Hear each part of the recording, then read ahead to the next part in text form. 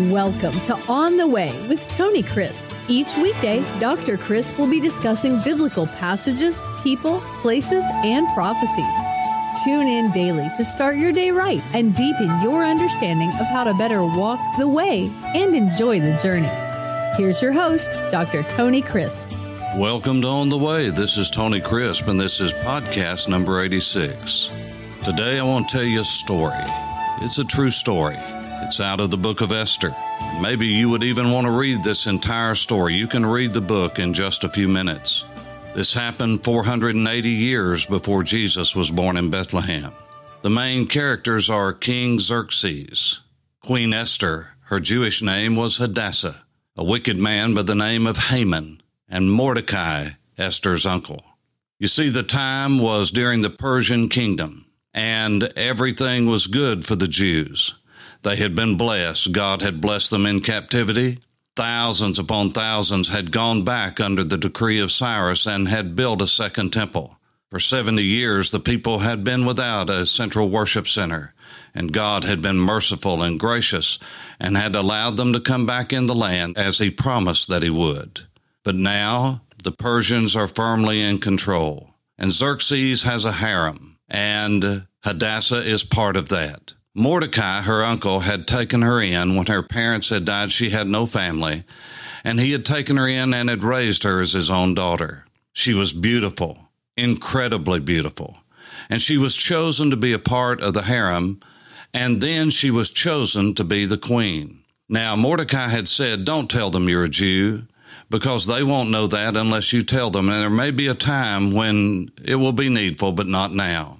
Now, it's an amazing providence of God that Mordecai had uncovered a plot to kill the king. When it was made known through Esther to the king, then the plotters were destroyed, were killed by the king, and Mordecai's incredible act of bravery was put down in the annals of the Persian king. And so now it's a different time. The king has made an unwise decision, and he is raised to the place of prime minister a wicked man by the name of Haman. Now, Haman was a proud man, and he wanted everyone to bow down to him, and when they didn't bow down, it infuriated him. It always does. And so he made a plot to not only kill Mordecai, but his people, because he knew that Mordecai was a Jew, and he hated the Jewish people. They were enemies in his mind of the Persians and of all the other peoples. And the fact that they would not bow down to anyone except the true and the living God absolutely enraged him.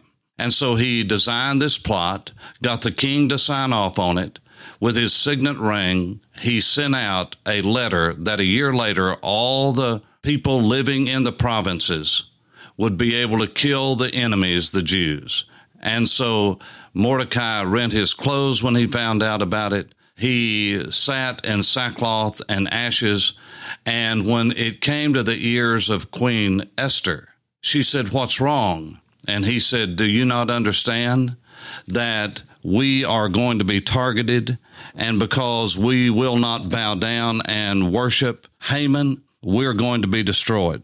And so the story picks up in chapter 4 of the book of Esther. And I want you to just listen to this. When Mordecai learned all that had happened, he tore his clothes and put on sackcloth and ashes and went out into the midst of the city. He cried out with a loud and bitter cry. He went as far as the front of the king's gate, for no one might enter the king's gate clothed with sackcloth. And in every province where the king's command and decree arrived, that is, the decree to kill the Jews, there was great mourning among the Jews with fasting, weeping, and wailing, and many lay in sackcloth and ashes. Now, this is very important, because you see, when someone is in control that says, "You're going to do it my way or you're going to be killed," then there are no exceptions to this. It is not the land of the free now. This is Persia, and a wicked man is in control. And so it says, "So Esther's maids and eunuchs came and told her, and the queen was deeply distressed. Then she sent garments to clothe Mordecai and to take his sackcloth away from him, but he would not accept them.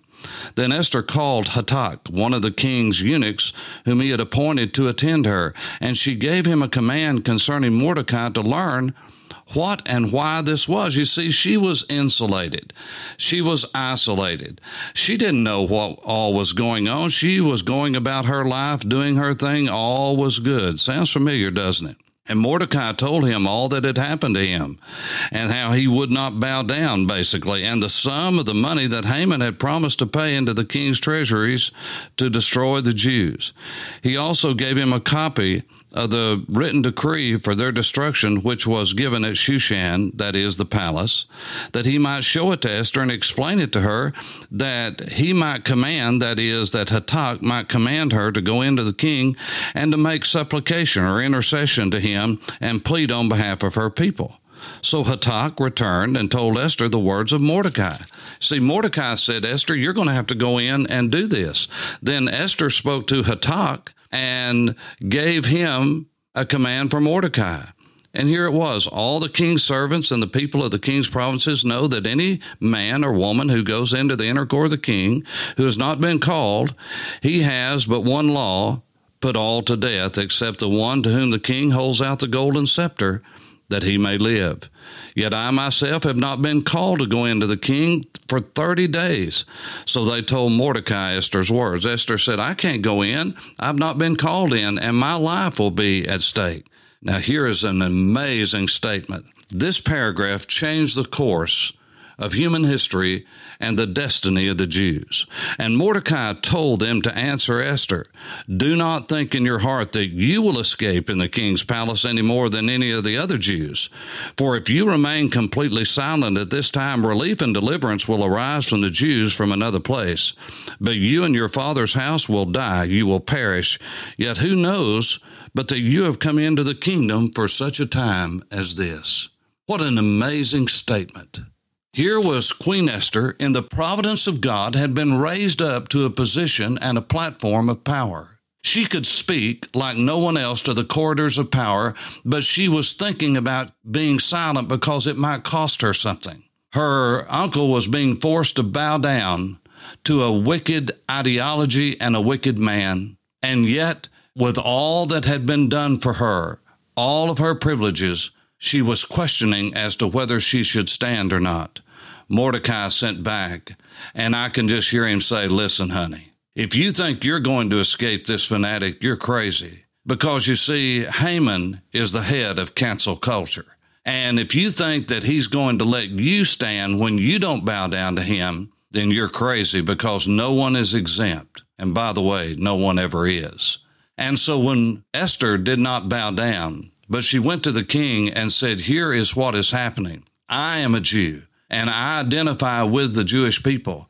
And if you allow Haman to do this wicked thing that he has brought upon you and deceived you with, then I'm going to die as well. And Xerxes was absolutely furious. And when he searched it out, he found out that Mordecai had been a friend.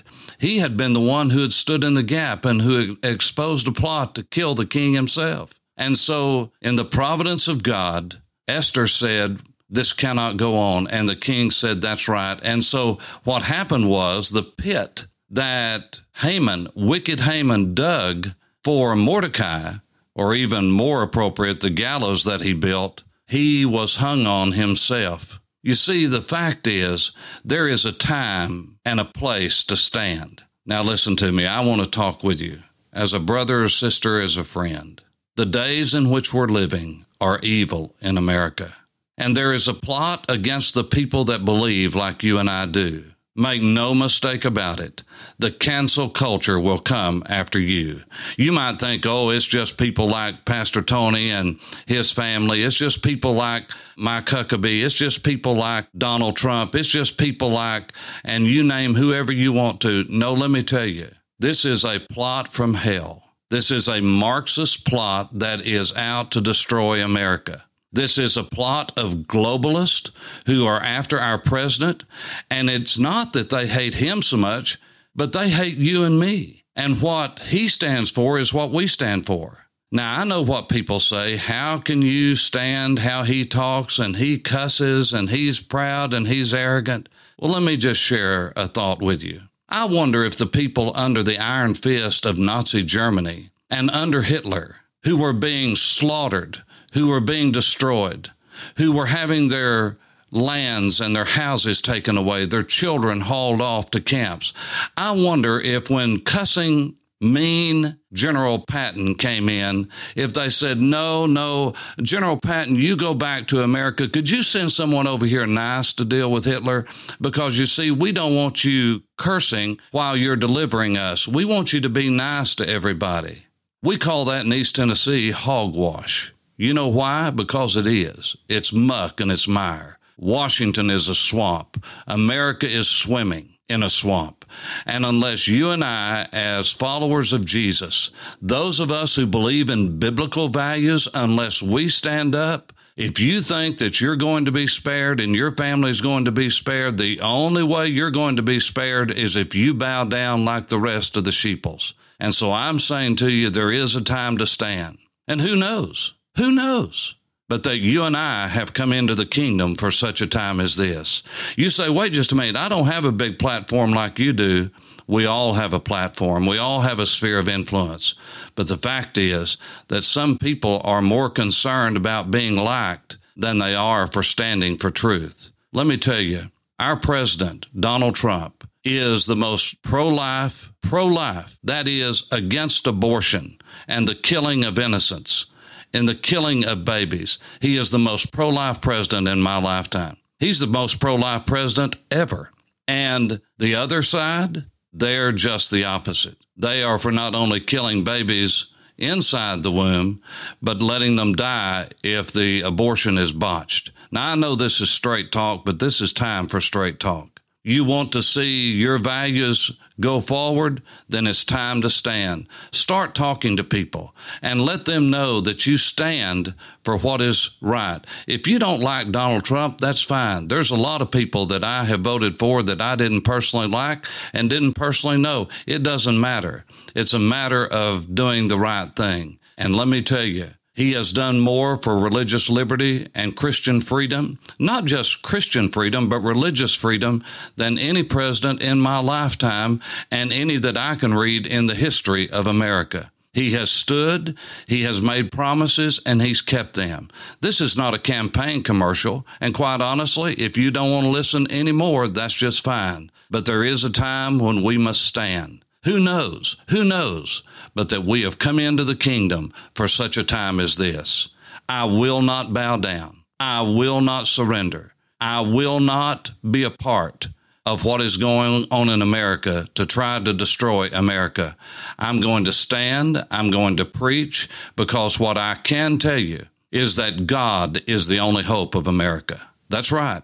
When we as Americans, and starting at the Church of Jesus and in our own homes, when we get on our faces before God and confess that we are sinners and that nothing can happen in this country that is good unless the hand of God is upon it. I believe with all of my heart it was in the providence of God that Donald Trump be elected in 2016. I believe if the Marxists are allowed to rule in America and he loses this election, the persecution that will come will be astounding, and it will be quickly. People say, well, if Donald Trump gets elected, then they're going to burn down the cities of America. That may well be, but I can tell you, if Biden and Harris are elected, they'll burn down the churches of America, and you're going to have to stand by and watch it happen, because you see, none will be spared. If you think that you'll be spared, then you have believed a lie. Cancel culture comes after everyone that doesn't bow down. Well, I hope this is a kick